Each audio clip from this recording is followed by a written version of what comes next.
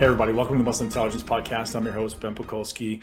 Living your greatest life in a body you love means living in a body that supports whatever adventure you want to live. And life should be that, right? Life shouldn't be feeling trapped in a body that doesn't do what you want it to do. It should be this adventurous life where your body is like a sports car, well-oiled machine, able to do what you want when you want.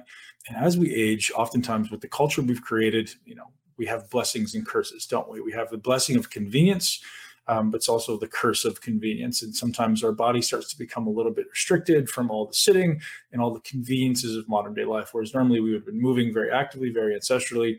A lot of our mobilities start to fade away. And I've, for a long time been a huge advocate of mobility training, but there's never really been anyone out there who does an exceptional job of explaining what it means, because there's people say stretching is good, stretching is bad. Some people say foam rollers, some people say not foam rollers, some people say lacrosse ball or whatever, right? All these different modalities.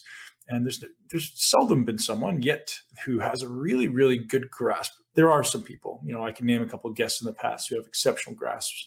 Today's guest is the world authority on mobility. And I love this conversation. Like Kelly Starrett joins me today to just impart wisdom on us from years and years and years of understanding his craft. And he honestly surprised me with his depth of knowledge, and his ability to articulate is exceptional. He's obviously a world-class teacher for a reason. He travels the world teaching everyone from pro athletes to Olympic athletes to average people simply how to move their body and understand what fits for them. There's no standard protocol, which I really like. And he does an exceptional job of explaining a lot of simple concepts and some complex ones that will allow you to understand how to ultimately use mobility to apply it to what you're trying to do, right? Just mobility for the sake of mobility isn't what he's about. He's like, hey, let's make this contextual. And without more rambling from me, I know you're going to enjoy this podcast with Kelly Starrett. Today's podcast is brought to you by Real Mushrooms. I'm a massive advocate of mushrooms, both the fun ones and the unfun ones. But it is exceptional for my brain to take lion's mane every day. And I kind of mega dose lion's mane. I take probably on the order of 10 to 15 grams a day. And it's all coming from real mushrooms. And the benefit of real mushrooms is we're giving you 100% organic fruiting body, right? So one of the things that you guys may have heard me talk about in the past is a lot of these mushrooms out there are actually mycelia. They're myceliated grain. So a lot of the weight that you're paying for is actually the grain. So you're saying I'm buying 300 grams of mushroom, and maybe, I'm not going to say a percentage, but some significant percentage of that is actually the myceliated grain that it's growing in. So you're not getting these active ingredients. So the mycelium can be useful, but it's the grain itself is adding to the weight. So it's just ultimately decreasing the costs and not giving you as an efficacious product. So if you are using mushrooms already, switch to real mushrooms for sure. If you're not using mushrooms, my top three that I think everyone should be using: lion's mane every day, 1 to 2 times a day. I've actually been using it before bed lately to experiment with that as well. So, and I've used reishi mushroom every day. And I use about 3 to 4 grams before bed. And that incredibly helps my sleep, deep sleep and REM sleep, both. I just feel so much more rejuvenated and relaxed in the morning. Another one I've been experimenting with lately is cordyceps. And I think cordyceps is interesting because it's been shown to improve performance. So I like that. I like the idea of improving my cardiovascular health. I like the idea of improving my VO2 max, both things that are correlated with cordyceps. So I'm a massive, massive fan of realmushrooms.com. And you can head over there and use the code BEN to get 30% off. If you head to realmushrooms.com/Ben, you can get the direct link to all this and a bunch more information differentiating. If you're really curious to understand the difference between the fruiting bodies and the mycelium, there's a great description article there on that page for you. So I hope you enjoy your real mushrooms. I hope you enjoy this podcast with Kelly Starrett. And I'm super glad you're here. So thank you for being here. Massively grateful for you. I've had a lot of requests to do more one-off podcasts, myself, solo podcasts. So those are going to be coming at you soon. And if there's any particular topic you want me to talk about, reach out to me on Instagram, reach out to me on iTunes. You can leave a review. Let me know what you want me to talk about, because I can talk for days, as you guys know. And I love interviewing people, but I do also love my one-off podcasts. So enjoy the show with Kelly Starrett, and don't forget to head over to Real Mushrooms. Mr. Kelly Starrett, it's an honor and a privilege, my friend. It's been a long time coming. I'm so grateful to have you on the show. Very, very psyched to be here. Thank you very much, man. Yeah, man. Like I said, I've been following you for a long time and own a copy of the Supple Levered from, gosh, what feels like 10 years ago now, and applied so many things, even as a professional bodybuilder, right? As a guy who was aspiring to be really big, I still saw the value and utility in keeping up with my mobility. And I think a lot of people overlook that and they get so myopically focused on their outcome.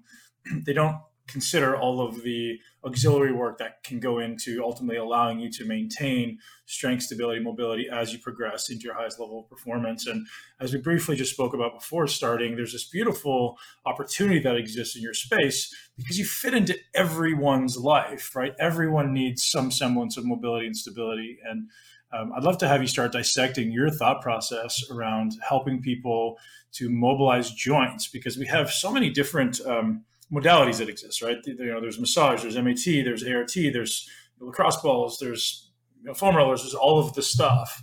And I'd love to have you just, if you have, a statement or a belief or, kind of a hypothesis as to how you would summarize how you approach mobility and stability. Well, first of all, I'll say that, we'll dissect the sort of bodybuilding aesthetics, mass building component to it, because it's easy to have partial rep ranges. It's easy to sort of, sometimes if you try to port in full normative range of motion, full physiologic range of motion, you see is you can still do a ton of training with these incomplete ranges or compensated ranges, and you can get huge and reinforce sort of patterns that don't transfer. And I think, if we look at bodybuilding as a wholesome kind of piece, no one's better at putting a mass on people. No one's better at body composition. No one's better at leaning people out. And then also all the accessory work for having just rock solid bomber tendons and ligaments. We just need to be able to go in and say, what's my goal as an athlete, or what's my goal is through my body? And then let's just start to aggregate best practices. One of the things that happens is you can get away with having really, really restricted ranges. And I'm talking about baseline normative ranges, which is like, can you put your arms over your head? Do you have full extension? Do you have a full internal rotation? And one of the things that I don't think people appreciate is that when you are under heavy load and trying to build actual mass, which is a real thing, you will become stiff. And that stiffness is not a feature, or it's not a bug, it's a feature. You're just going to get stiff. Your tissues are going to, you're going to have to keep an eye on this. And what will end up happening is pretty soon you're that guy who can barely feed the chicken sandwiches to his face, or you can't put your arms over your head. And if you're chasing aesthetics, that's great. I don't really care what the goal is, but I ultimately want to make sure that if we have to tackle a knee problem or tackle a hip problem, or you're going to translate that to something else. You're going to say that, hey, the goal of this is to become more athletic or to have better function in the world.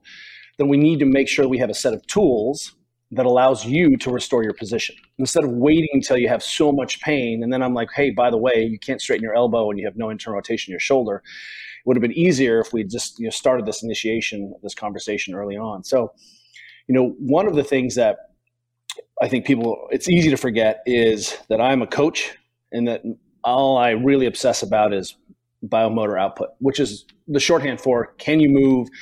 Can you move big weights? Can you run fast? Can you ride your bike forever and win world championships? Those are the things that I'm really sort of obsessed with. And then the tools of mobilization, right? Or what I call position transfer exercises. So the only reason we're doing these mobilizations, yes, we can trigger some downregulation so that you can fall asleep at night, right? We can help you to manage and self-soothe pain, desensitize painful areas. Yes, all those are great. But the real goal is to establish some bookmarks around your function, around, hey, your shoulder can't do what you think it's supposed to do. And then when you bench, that's the problem, or it's contributing to the problem. And one of the issues for us is that we can get away with murder for a long time. I don't think people appreciate how durable humans are and our tolerance to just our genetic gift. And especially when you start working with mutants, you're like, man, this person just, has adamantium bones and, exoskeleton of titanium. And you can get away with a lot until you can't. And then what ends up happening is that there's a real dissociation, because you're like, well, I did this forever. Why can't I do this? Or why can't I, manage my pain? And then we're having to kind of dig through the layers. And what really ends up happening then is we play this shotgun approach. Well, throw everything at me to get me out of this pain so I can go back to do the thing I want to do. And what gets confusing for people, I think, in terms of bodybuilding or physique training, is that we don't necessarily have clear landmarks of good functionality, because it's hard to see what full range of motion looks like on a cable crossover. It's hard to see what the rotational concepts are if you're on a Hammersmith, pressing machine that does all the stabilization for you. So, one of the things that we're always looking at is, look, if when we define mobility, and we really, I wanted to say, I'm sorry, it's my fault that word is ever trended in the first place, is that I'm saying, look, you've got to have the range of motion, tissue extensibility to achieve these positions. And then secondarily, you need to have the movement control to be able to express that. Like there's technique, right, which is software, and then we've got hardware, which is your tissues and joints. And one of the things that we try to do is take this systems approach to restoring people's position, because ultimately that's what I'm doing. And if someone shows up with pain, right, well, one of the things I can do is improve your position, which will change how your brain is thinking about that threat state, right? I can restore your sort of mechanical efficiency and economy there, which again will change your brain, how you're thinking about the threat state, right? Your pain is information. It's kind of a request for change from your body. And I want everyone to appreciate here that pain does not mean tissue damage at all, and that pain should be categorized just like loss of force production. Like, hey, I had a huge session yesterday. I wasn't able to reduce that session cost. I'm trashed today on my output, my work volume, whatever it is. We should just view pain as one of those metrics. And then suddenly, what we realize is, well, if we can rehydrate or reperfuse or decongest an area, then we might be able to, again, get you out of pain so you can restore it. But we still haven't even talked about your range of motion yet. And again, I think the key here is I'm like, well, I have clear ends at range of motion. So it's not just let's stretch forever and waste everyone's time. It's like, why can't you do this? And how much of this do you need to be able to do for your chosen sport? Because there will be some movement compromises, but we should always be chasing normative function. There's no reason why you can't be moving towards more complete ranges. And what that does is actually creates better stability, better joint centration, better force production, right? You have better mechanical advantage. And what we're really seeing is you have more choice, especially when you want to get out of the gym and apply that to actual sports and training. So, again, the way to look at this is mobilizations, position transfer exercises, accessory work, corrective exercise, skill transfer exercise, right? And in there, I don't use a lot of corrective exercise. My accessory work is my strength, is my conditioning couplets and triplets that I do, just so I can keep myself conditioned. But I feel like in the classic language of strength and conditioning, like more functional bodybuilding style training, we can progress and regress anyone. Like we're going to squat today no matter what. You just may be squatting high to a box with your torso bent over, but we're squatting, right? Oh, you have a old, herniation. Well, great. We're going to do this kind of squat a little bit more. Oh, you have a knee problem. We're going to have the shin a little bit more vertical on this squat. There's ways that we can progress and regress this. And then ultimately, we just believe in slowing down or pausing. And that's how we rebuild programs. So everyone already speaks the language. I've taught on every continent except for Antarctica. Everyone knows what a push-up is. Everyone knows what a bench press is. So why do I have to have a correlate language of movement when that movement thing is the thing that everyone can agree on? And then we have this universal language. So underneath that, again, we have normative ranges of what you should be able to do as a tissue system, joints, fascia, muscles, et cetera. And the only question is, what aspect of that system is limiting you to be able to achieve that position? So there's kind of two levels to this question. The first one being, you said briefly in there that most people don't ever start their mobility work until they get to the point where they're broken. So let's reverse from there and go, okay, what would be some of the cues or preemptive reasons why people would start with mobility stuff? You and I know, like, hey, you should do it for general maintenance, but is there something you're looking for? Like, are you looking for, movement imbalances? Are you looking for decreased motor output, decreased tissue quality? Like, what are the kind of preemptive expressions of, hey, we're going toward lack of mobility? Or what does an average maintenance program look like before someone gets injured?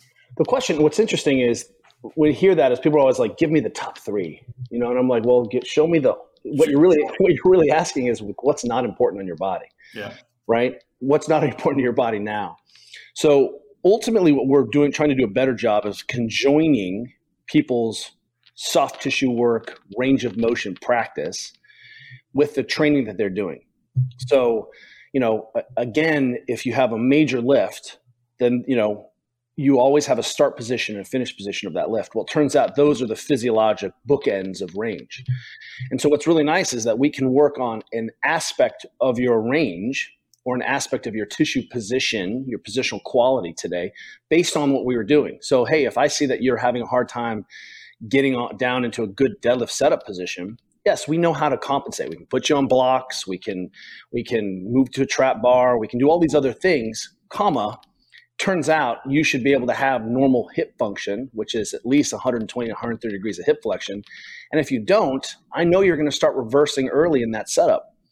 And what we need to be able to do a better job then is identifying in the context of our movement what compensation looks like, because compensation is me working with incomplete mechanics while solving a problem.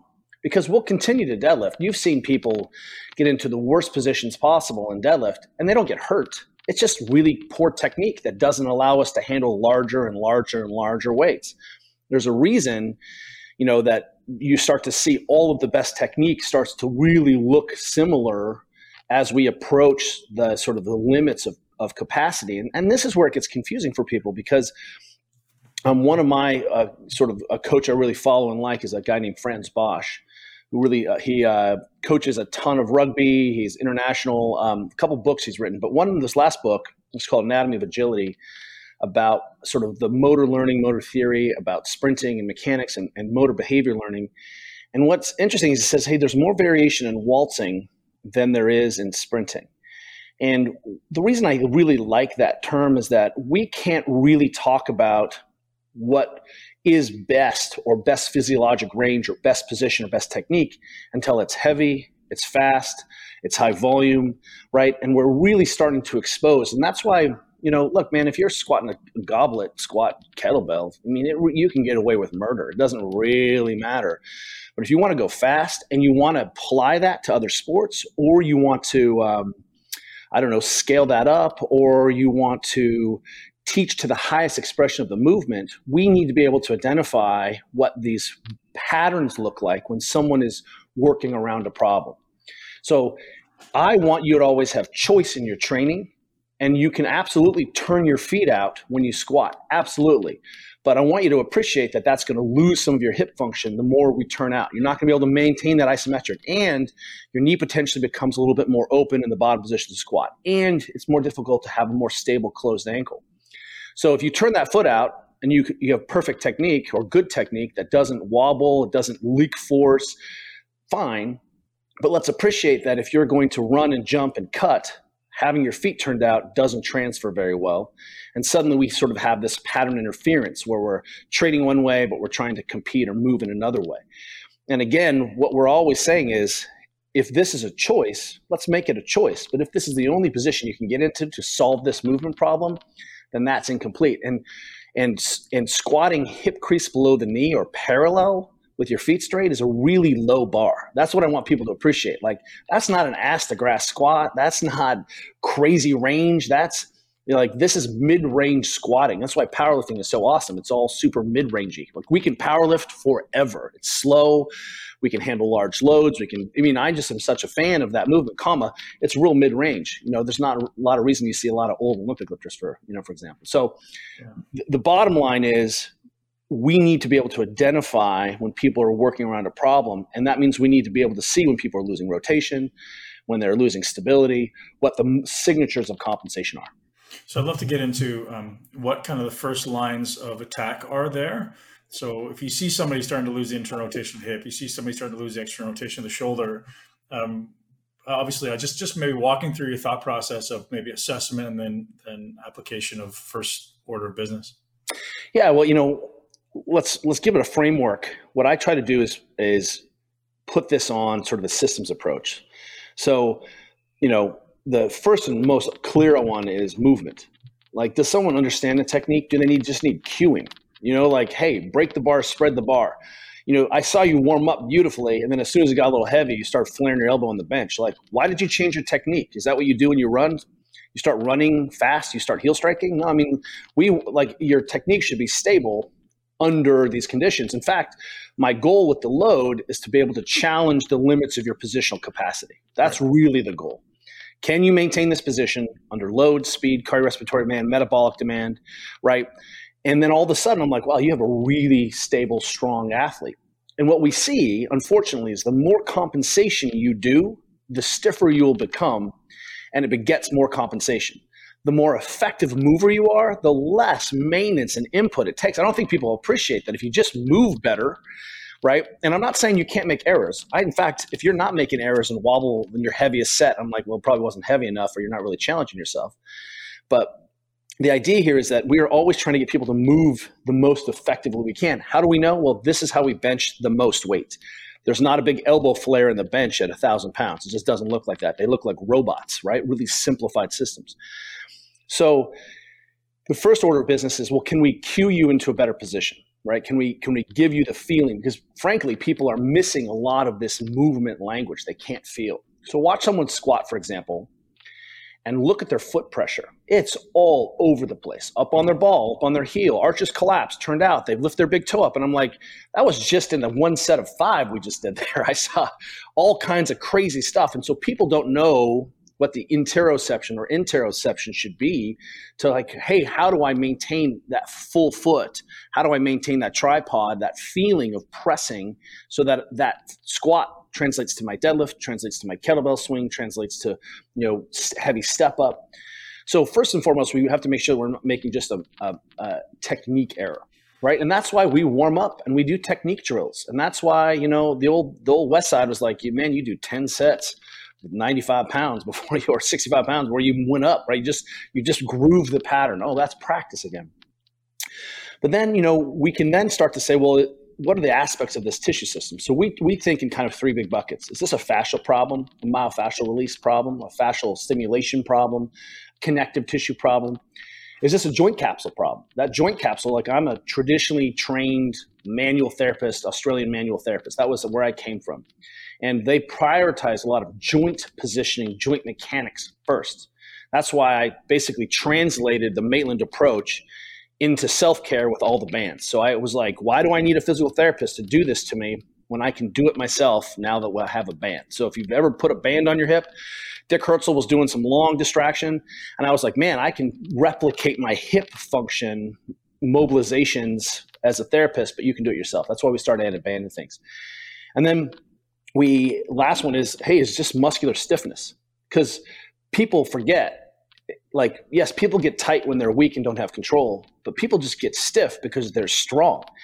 And look, if I see a 95-pound yogi, she's likely not to be stiff. She's likely to be tight because she doesn't have the control or the mass, right? That's very different than my 600-pound, 700-pound, 800-pound squatters who have very, very stiff tissues.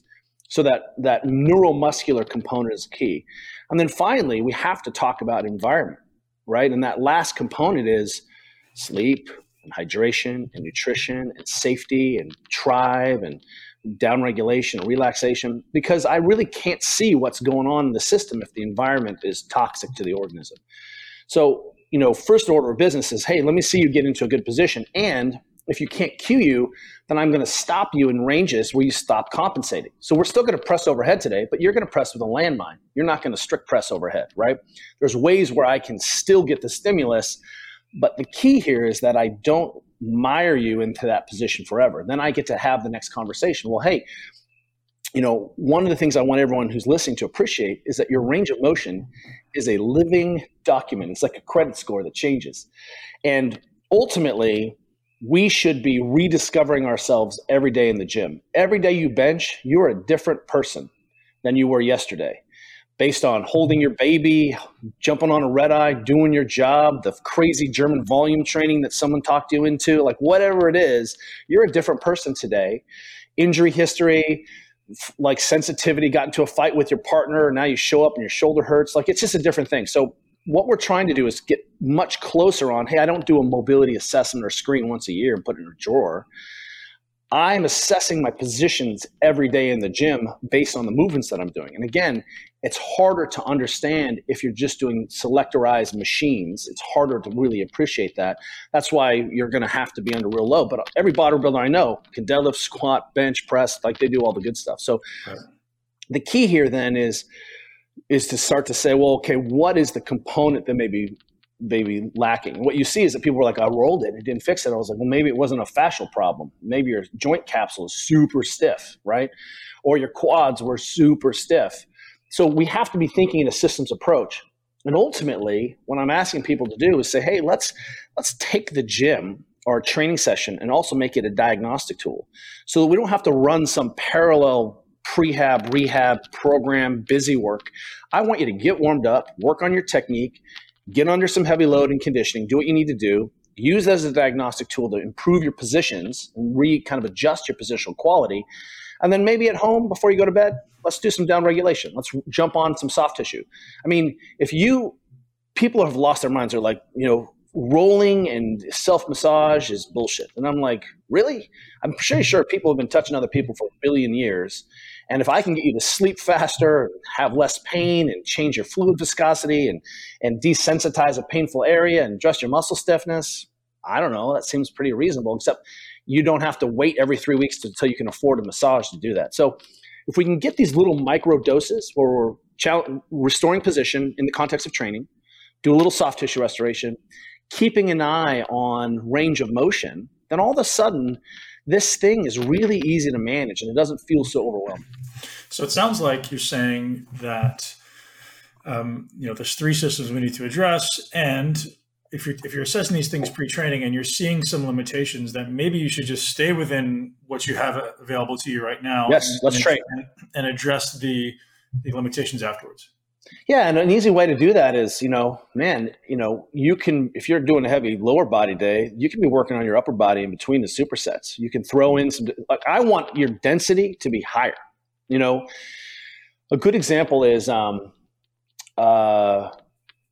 Anson Dorrance is the head soccer coach for UNC women. He basically created, women's international soccer and the American program. And his program is 90 minutes long. So he makes Brandi Chastain and all of these crazy, phenomenal women, but his sessions are 90 minutes because that's how long a game is. But it's tightly scripted, and there is not a wasted breath in there. Everything is intentional. And that's what, look, the gym we've sucked a lot of joy out of the gym these days. There's it's so serious, you got to hit this percentage and do this plan. And the gym is the only safe place in the world where you can actually be politically agnostic. You can relate to everyone. You can basically fall on your face every single day and be humble there. It's the greatest place on earth. That's why we love the gym so much. In fact, I would argue maybe we spend a little bit too much time in the gym if we're athletes and we should be playing more and doing other things. But aside, the gym is rad. But in that 90 minutes or however long your session is, man, it needs to be dense. There's not sitting around on the gram waiting. In that 3 to 5 minutes between your heavy sets, there's something else you can do to be working on your position. And that means that it's not like I need a bunch of busy work, but I can do very focused around, again, restoring one position, one idea. There's no reason on a heavy bench day, upper body day, split, whatever you're thinking about this, you can't be noodling on your ankles in between sets or throwing a band on your hip or getting yourself prepped because you're always in front of the next session. I think people really want the secret squirrel program where they're like, show me the mobilization and the activation and then the thing for the moment. And I'm like, dude, that's your body is way too sophisticated and complex for that. But I'll tell you that whatever you today, you're always ahead of the next training session. So if we open up your hips now, it's going to pay dividends on Friday. So let's be thinking a little bit more densely about that. And then also, restoration of position is not a hobby. It's not a sport. Rolling your quads is not a good sport. So let's stop being maniacs. Don't come into the gym and lay down. Come into the gym and start to get hot and sweaty and work on skills, play, then identify a positional restriction or something you want to noodle on or doesn't feel right, Because that's the point. I'm under my squat today. I'm like, man, it doesn't feel good. I'm not pulling well today. What's going on? Right? Instead of just being like, well, that sucked today. My back hurts. Like, that's really great information about, hey, I wasn't able to hit this position as effectively. Let me go noodle on this position. Could you differentiate for me between flexibility and mobility? Because I think there's I have no idea what flexibility is. Well, there's a lot of confusion there, right? And people throw those terms around like I'm going to stretch versus mobilize. And I just love to hear your perspective. Well, let's start with the idea of this, that first and foremost, if you don't see change, you didn't make change, right? And so if we're trying to mobilize or stretch, I'll put in quotation marks. So I'm really not sure what that means in such a loaded term, right? Like, what's your goal? What are you moving towards? What's full? How do you know when you've done enough? Like, that's really what we haven't established for people. That's why we have clear benchmarks of start position, finish position. Here's the physiologic ranges. We call these archetypes. That's our language around this, right? That overhead is overhead, whether you're doing a handstand, a pull-up, pressing overhead, downward dog, swimming, it's still overhead. Obeys all the principles of joint stability and rotation. Doesn't matter what you're doing overhead. When we work with athletes, and remember, one of the things that we've done is created a model for understanding complex movement, right?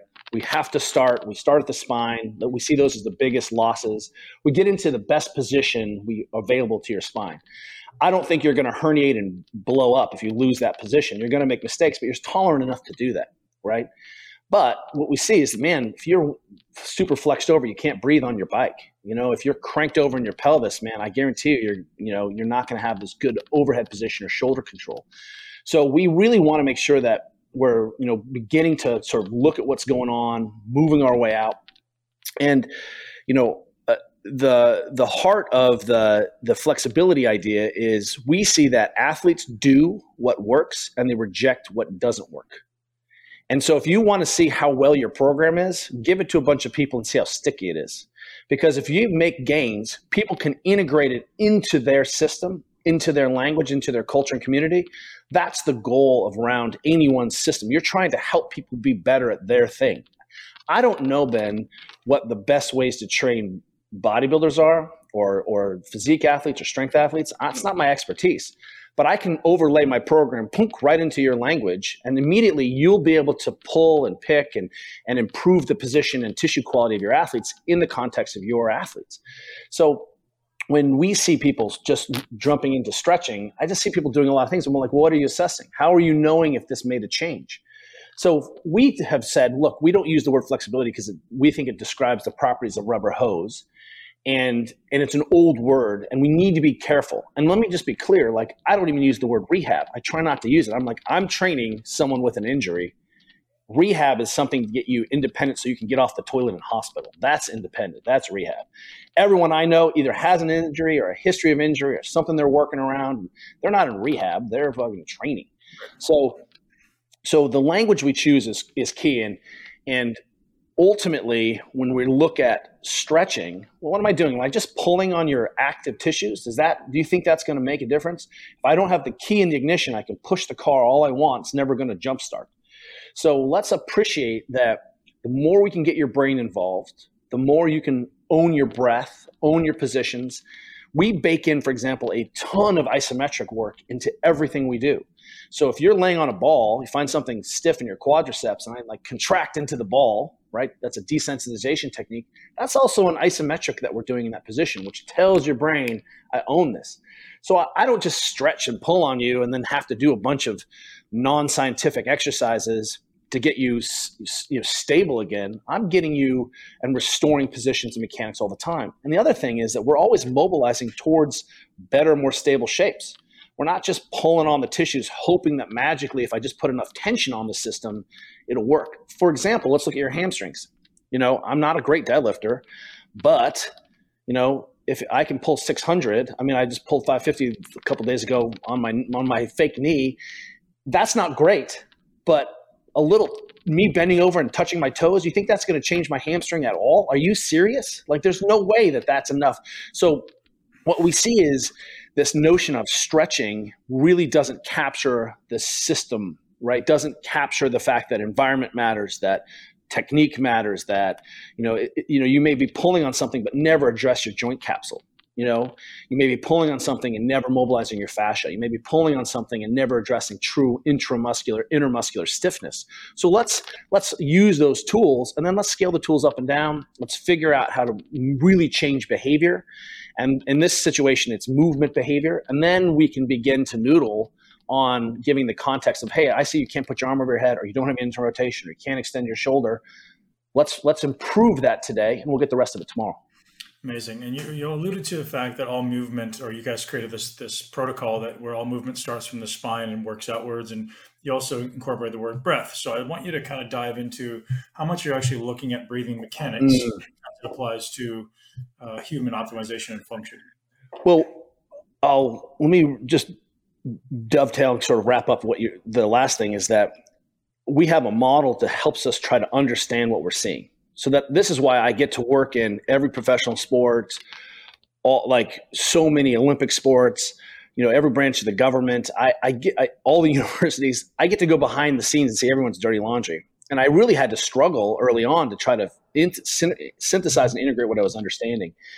And so what we try to do is here's our model, and then we try to break the model every day. So this is what the model predicts. And the key is that I want people to understand that if you're looking at any good model, it should explain current phenomenon, it should predict future phenomenon, and it should be easily communicated between us. Those are the hallmarks of every good model. This is why I can hand you an athlete and you understand immediately, because we have a common language, and you can hand me an athlete and we don't, right? That's really important. And a lot of stretching soft tissue models don't do any of those things. They're completely agnostic about how the person is moving. So, and then I forgot what the heart of the second question was. Where you see breathing mechanics applying into performance? Well, breathing is the first movement of the spine. So let's just appreciate that if you're not paying attention to breathing, then you're really not understanding how the spine works. So probably the best explanation is from Philip Beach, who wrote a book called Muscles and Meridians. And he looks at the trunk as a radial contractile field. And so if you appreciate that, really the goal of a lot of the musculature of the trunk is to maintain the integrity of the neural tube, the spine, by squeezing and creating fluid pressures, right?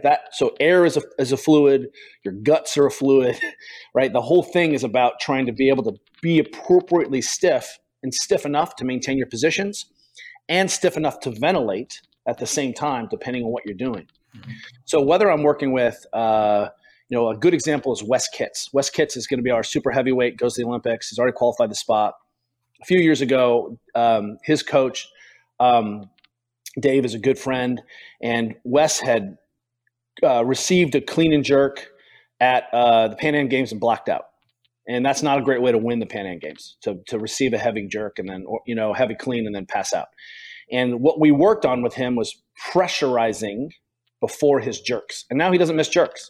But you'll see he's become really good at pressurizing in these moments where he has received or he's doing a hang, and you'll see that he'll pressurize. And if you look at his details around his pressurization, it's immaculate. And then he's now jumping on a gigantic, huge breath. So whether we're talking about our strength athletes, trying to create more intra-abdominal pressure and stability through the spine, or I'm working on the VO2 max of my elite cyclists, elite runners, elite swimmers, we look at the efficiency and the mechanics of the spine through the breathing as the first order of operation.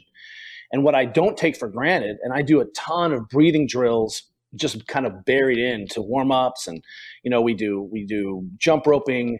I do Wim Hof style breathing every day myself. I'm always working on restoring my ventilation because I like to lift heavy and paddle and do these other things. My upper back gets super stiff, and I found that the best way to mobilize that was actually to be able to breathe, not get on a foam roller and roll around, but get on a foam roller while breathing and making sure that I had the full excursion. So again, restoring the movement is the first order of operation always. But I'll also tell you that when we look at the breath, can you diaphragmatic breathe? Can you pressurize appropriately in the best position available to you? And suddenly we have this incredible diagnostic tool. Because if I ask you to put your arms over your head and your breathing changes, I'm like, that's an inefficient position. Mm-hmm. If I ask you to get to the bottom of the position of your squat and we're doing tempo squats, you're going to have to breathe at some point. And I'm going to see how effective you are at managing this pressurization. What we see is that either athletes can pant or they can hold their breath. There's no in between skill. And we're having to sort of reinvent that, right? And this is why, I'm like, you know why I believe in fives, heavy fives or heavy eights? Because there's no place to hide your shitty breathing. Right? You're going to have to show me that you can pressurize in between. But we also look at breathing when people have low back pain. The first thing we do when we work with athletes with low back pain is reestablish breathing and big diaphragmatic breathing, because we're able to decongest the spine through that pumping of the lymphatics. We're able to get non-threatening movement in. We're able to reset CO2 tolerance. We're able to restore extensibility and pliability of the trunk. And all of a sudden, also, by the way, it doesn't hurt anymore, right? And then we're also getting someone scaled up. So when they're back under load, they can pressurize effectively. What type of frequency would you recommend someone looking to improve their breathing efficacy? Would it be like a multiple times daily thing, or obviously depending on the scope of the limitation? Well, what I want everyone to appreciate first is that I think in the morning, and in fact, if you go to the Ready State blog, the TRS blog, I have an article there called My Morning Routine. And there's a little hip flow, just a little simple end range. It's 10 minutes. Just get your hips open in the morning with your coffee. And the idea is when it's time to train later on, I don't want you to have to do a bunch of movement prep. Or it's time to go out on the pitch later on, and you've gone from a meeting at the NFL with the receivers to you have to be playing football in 10 minutes. This is how the NFL works, for example. Or, hey, you really are compressed. I only have 45 minutes in the gym. I need to be able to get into the gym quickly and not have to do a lot of positional restoration. I want to be able to get into the gym and warm up. I don't want to get into the gym and be like, okay, now I'm going to reclaim my hip range. So if we can get a little bit of work done in the beginning, what we see is that it's easier to then hit those positions later on. Like a credit card we're trying to crease, where it needs more creases before it starts to get loosey-goosey, right? But first thing in the morning, one of the things I recognize is that when we look at real behavior change, which is so much of what we're trying to do as coaches, is change behavior around nutrition, sleep, integration, positive mindset, movement behavior. It's all behavior change. Is that I look at where people have agency. So if you leave the house with a meal already made, you're going to eat that meal. If you leave the house without a meal, I guarantee you're going to look around and grab whatever is easiest to grab. This is the way the world works. Mm-hmm. So if we can constrain the environment or look at when people have agency, it turns out in the morning it's a perfect time to get yourself spun up. And so I love a little 5 to 10 minute breath practice in first thing in the morning. I'm just spun up and I'm like, oh my God. So that later on when I'm on my bike or I'm paddling or racing or competing, it's much easier to ventilate and hit those things.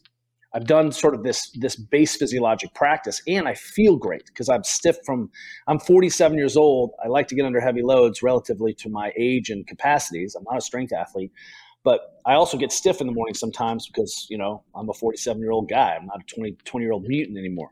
So like I was ever a mutant.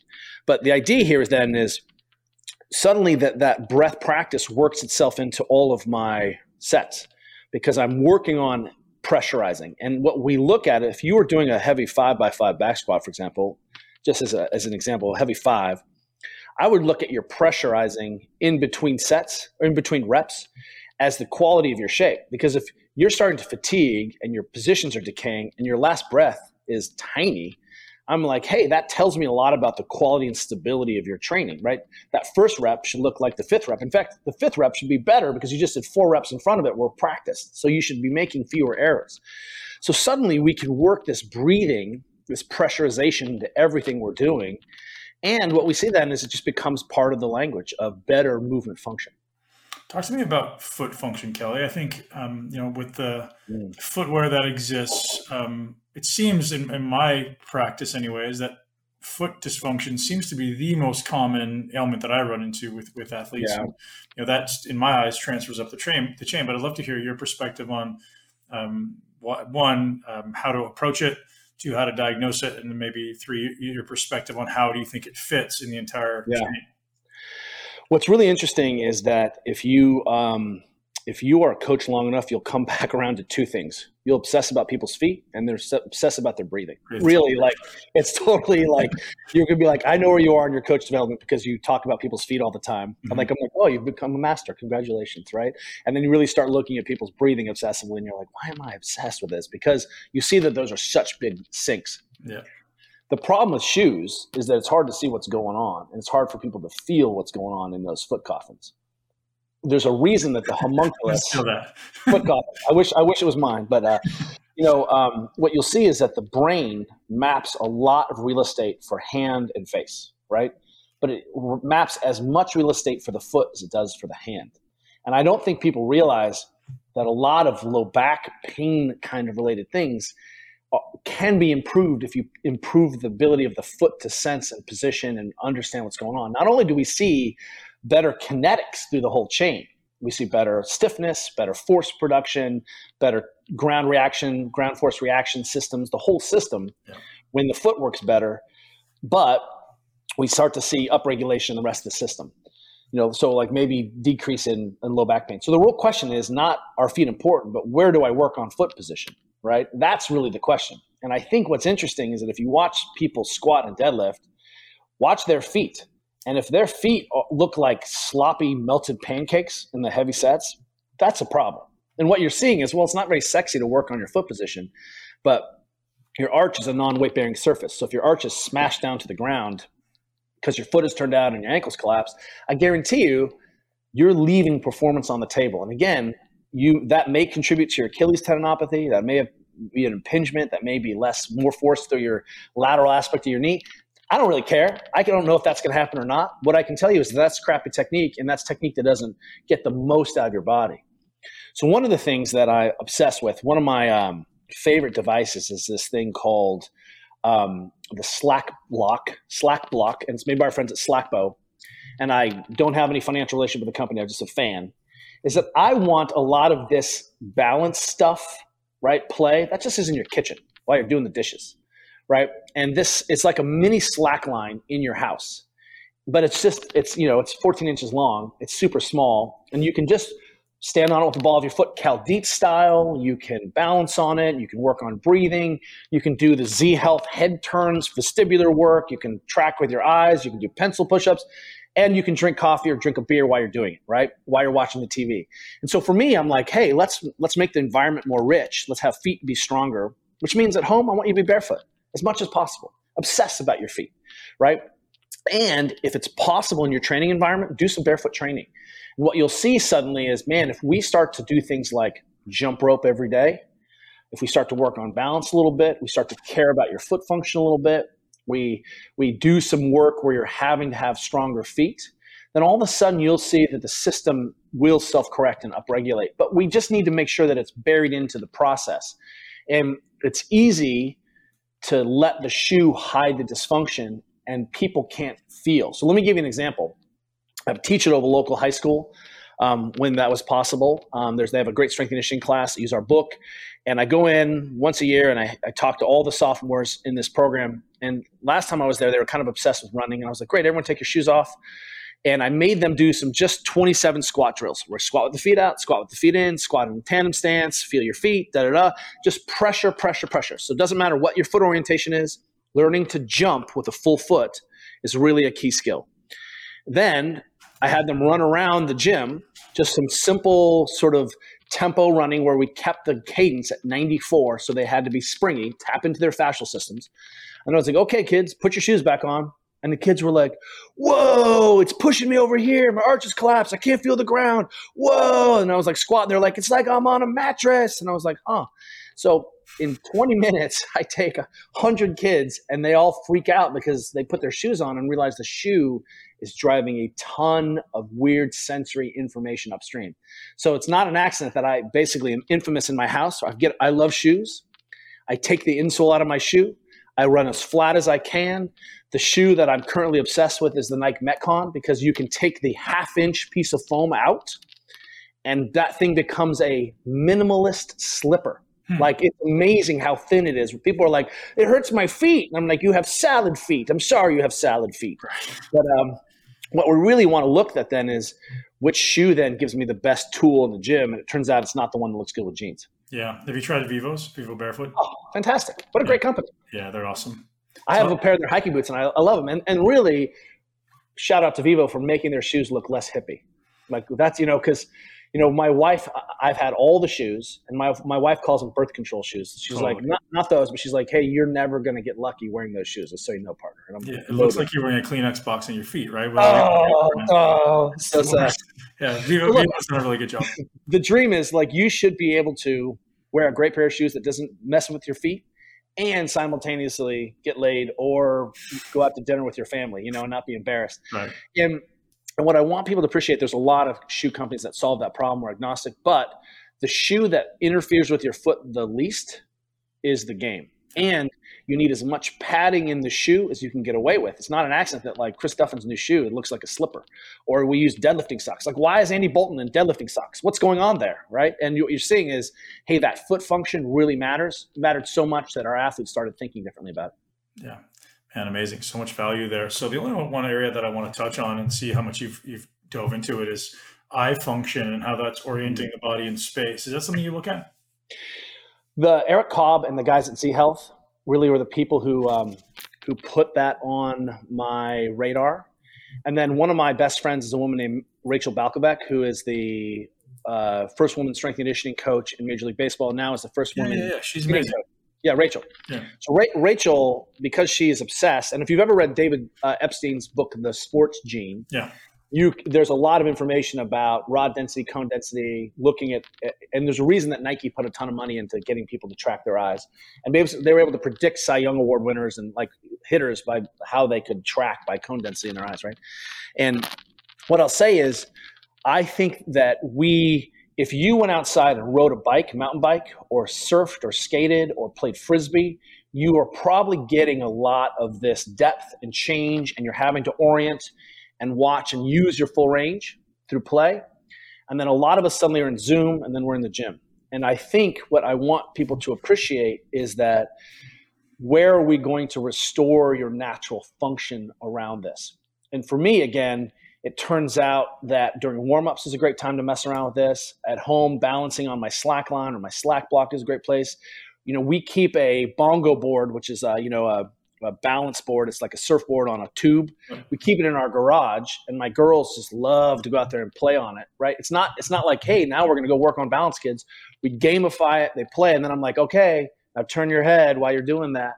And what you suddenly see is that if I can integrate those things into play or into warm-ups, and it's easy. For example, like I love to do a lot of single leg pressing when I'm warming up for overhead, which means I'll warm up my shoulders, press, and then during my warm-up sets, I just pick up one of my legs into like a high march position and do the eccentrics there. Or while that empty bar's over my head, I just look around or change my head position. It's not really a lot of load, but during the warm-up, I integrate these things, and then I forget about it, right? I don't need to practice it. I mountain bike, I ski, I do these things. And what we're really trying to do is get more richness into the environment, because I honestly, where are the places to put this? I have the Snap Tech goggles, which block out, they flash and they block out, your visual perception. And then I throw the ball to my girls when they're wearing these Synaptech goggles. And basically I really force them to upregulate their eye function, a ton of this. My daughter, Georgia, has a convergence problem. She can't really go super cross-eyed. So she just does pencil push-ups when she's born on Zoom. And pencil push-up is just tracking your finger towards your eye until you lose it. And suddenly when it's just background noise and health, it's not one more thing I have to do, or more importantly, I don't remove the big blocks of my training, right? The things that give me the big bang for the buck. One of our coaches says it best. He's like, look, I see a lot of people who build meals out of condiments, right? And what I want you to do is have those big macros, and then you can spice up that any way that you like or that works for you. And I trust you that you'll know what works for you. What have you changed your mind on the most in the last 5 years? I've become a lot more reasonable. I think the environment is even more important than there's some things I'm non-negotiable about now. Sleep, non-negotiable. Like if you're trying to get stronger, you're trying to change your body composition, you're in pain, and you don't get 8 hours of sleep, I won't work with you. How's that? Because I'm like, I can't even tell what's going on. Your brain is too sensitized. That means you need to be in bed for 9 hours to get 8 hours of sleep. And that's really reasonable. I mean, you're trying to make some big change. You're a growing body. You're trying to put on mass, and you're sleeping 5 hours a night watching Netflix. So I made people track it. The other thing I'm a big fan of, and you'll see the trend from Stan Efferding to Mark Bell is I think we all need to walk a little bit more. And not for any other reason than we need to accumulate more non-exercise activity so we can fall asleep, because your training session was gnarly, but it's not enough non-exercise activity. And secondarily, I need to decongest you. And what's happening is we're basically on Zoom, sitting, doing our thing.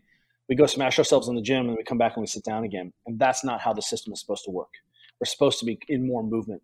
I sit on the ground a lot more than I used to because I find out that if I just sit on the ground and work or sit on the ground and watch TV, I don't have to keep my hips as open because I'm always fidgeting on the ground.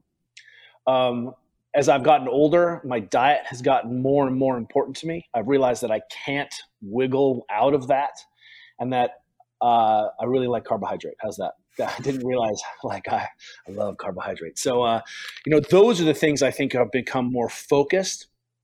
And, really I try to think about, well, where is this going to fit in? How do I'd say the big thing is that, 10 years ago, when the gym was really becoming a thing, really like boutique fitness, I owned a gym for 15 years. Suddenly everyone's swinging kettlebells and doing stuff and looking like they're really training. It's not just this Russian iron pit. What I'll say is I think we lost our minds in the gym a little bit, and that what are we training for is the question I want to ask. And if your question is, I want to look good naked, great. That's an answer. We can do that. But if it is, I want to ski better, I want to play more, I want to play better soccer, I think one of the things that we've done is we've sort of fetishized the gym so much that we've fallen into the classic trap that we saw a lot of track athletes, track coaches make early on. It was easy to make gains on the bench. It's harder to show quantitative changes in your throwing technique. And so what I'm trying to say is, what's the minimum dose in the gym that we can get away with then so that you can maintain your play and your sport? And I think, don't get me wrong, if you can't do 10 pull-ups or you bench press your body weight or, there's some benchmarks there that we need to really focus on to get you up to speed. But then I'm like, okay, you're probably strong enough. We probably should work more on your technique or your sport and your thing.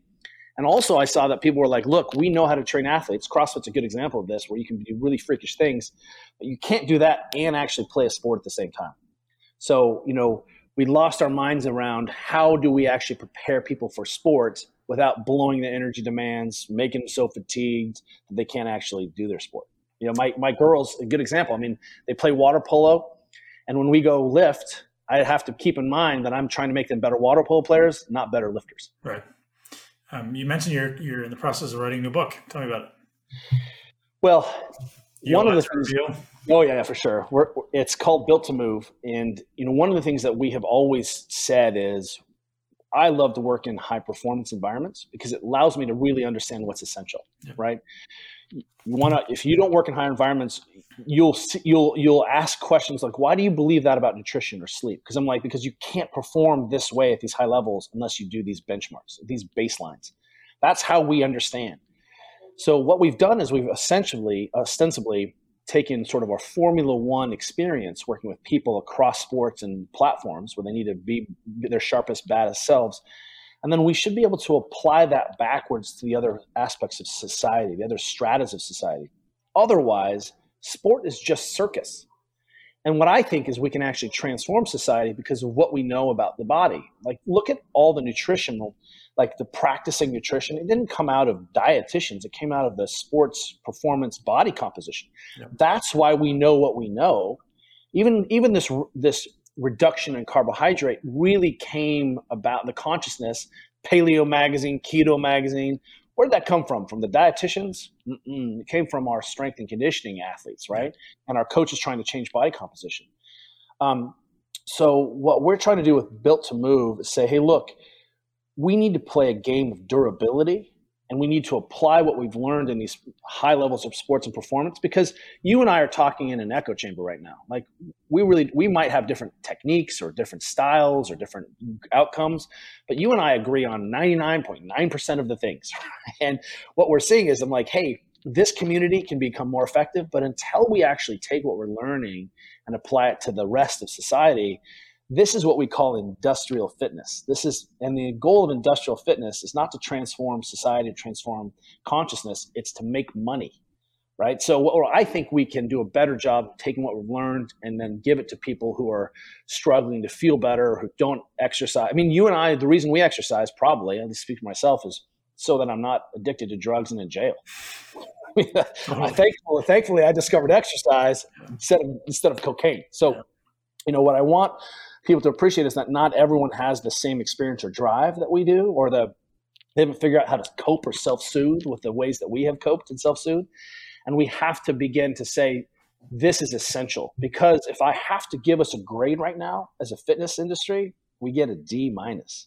And we get a D minus because we've signed our names, but highest obesity rates ever, highest diabetes rates ever, the most spinal surgeries, the most dysfunction. Women are tearing their ACLs at 6 to 8 times the rate of men. Kids under 14 have seen a skyrocket of like over 400% in terms of ACL injuries. I'm like, choose something you give a crap about and then apply that backwards. And you're like, I don't know if we're doing very good. But man, we have the strongest, jackedest athletes we've ever had, right? Yeah. So and that's what we're working on. Built to Move is our project around taking all the things we've learned from our friends and our experience and actually trying to help the person down the street.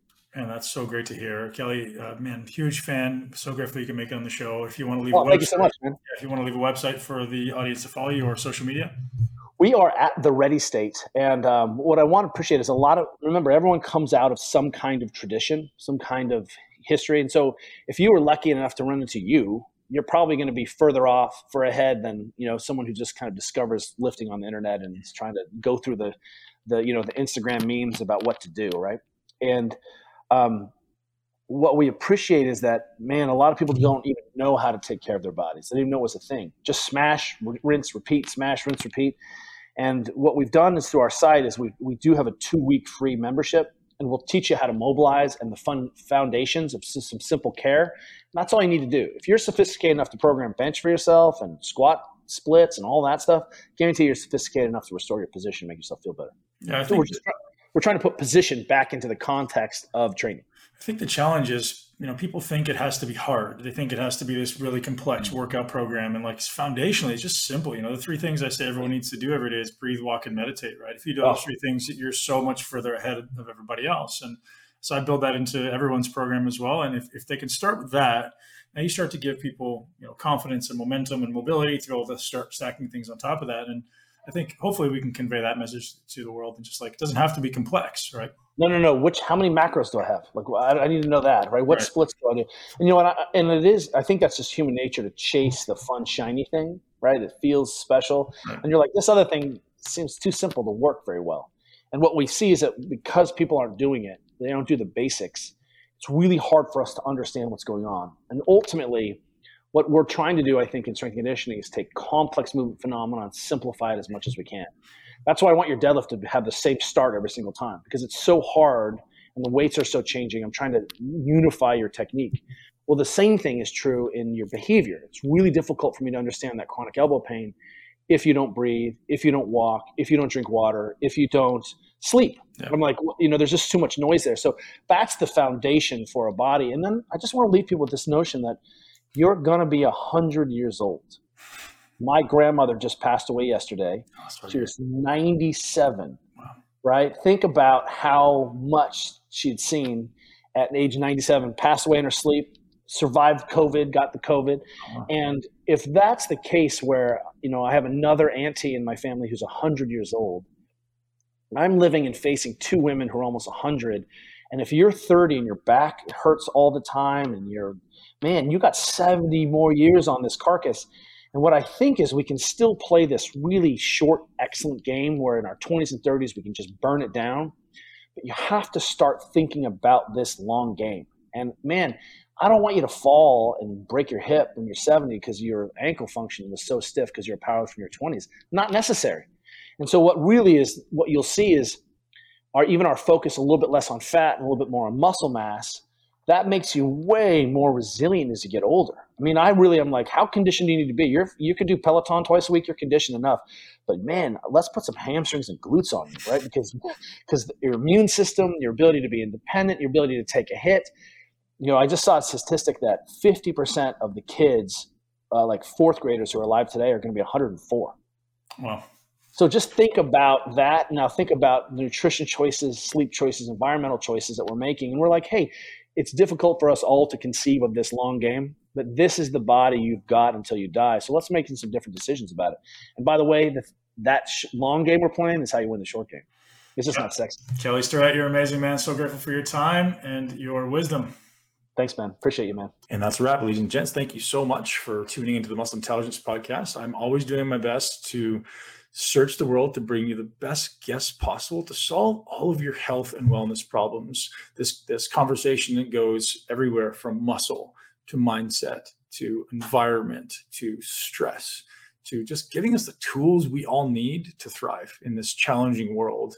And you can, right? I want you to all know that you absolutely can thrive in this challenging world, and you should. And oftentimes it's just as simple as making a decision to flip your brain, surrounding yourself with people who think differently, and ultimately empower yourself in every decision you make. And every decision we make, there's an opportunity to step into empowerment and step into our power, or step into a victim attitude. And I think we all should become conscious, or we all have the ability to become conscious of making those decisions. So I hope you do. And something cool to look forward to, there's going to be a muscle intelligence community beginning really, really soon, a private community where we're all going to support each other on all of these goals. And I'll tell you guys more about that in weeks to come. And I'm really, really excited for this private community. And I'll give you more details as the podcast progresses. But today's podcast is brought to you by Real Mushrooms, the best mushrooms on the planet. You guys know that I intentionally search out the best ingredients for myself. And this is how I come across these products, right? This is why I use Belcampo meats. This is why I use fresh pressed olive oil. This is why I use real mushrooms. This is why I use masszymes, because I intentionally seek out the best quality ingredients. Because for me, it's just like when I train, right? It's not about quantity, it's about quality, right? Training should be quality before quantity. Food should be quality before quantity, right? I want the best quality stuff. That stuff literally becomes my tissues. It becomes my cells. Like, why would I want to put crap into my body? I don't understand. So all these other things that are not organic and methylated grains, I don't put grains in my body. It's pro-inflammatory. So head over to realmushrooms.com and use the code BEN for 30% off, 30, yes, which is amazing.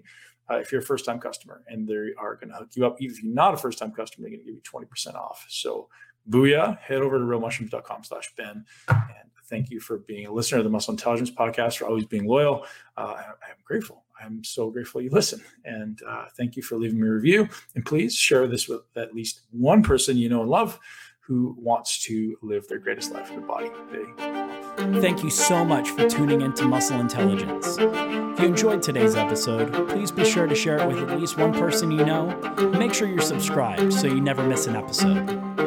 This podcast is for information purposes only. The statements and views on this podcast are not medical advice. This podcast, including Ben Pekulski and the producers, disclaim responsibility for any possible adverse effects from the use of information contained herein. Opinions of guests are their own, and this podcast does not endorse or accept responsibility for statements made by guests. This podcast does not make any representations or warranties about guest qualifications or credibility. This podcast may contain paid endorsements or advertisements for products or services. Individuals on this podcast may have a direct or indirect financial interest in products or services referred to herein. If you think you have a medical problem, consult a licensed physician.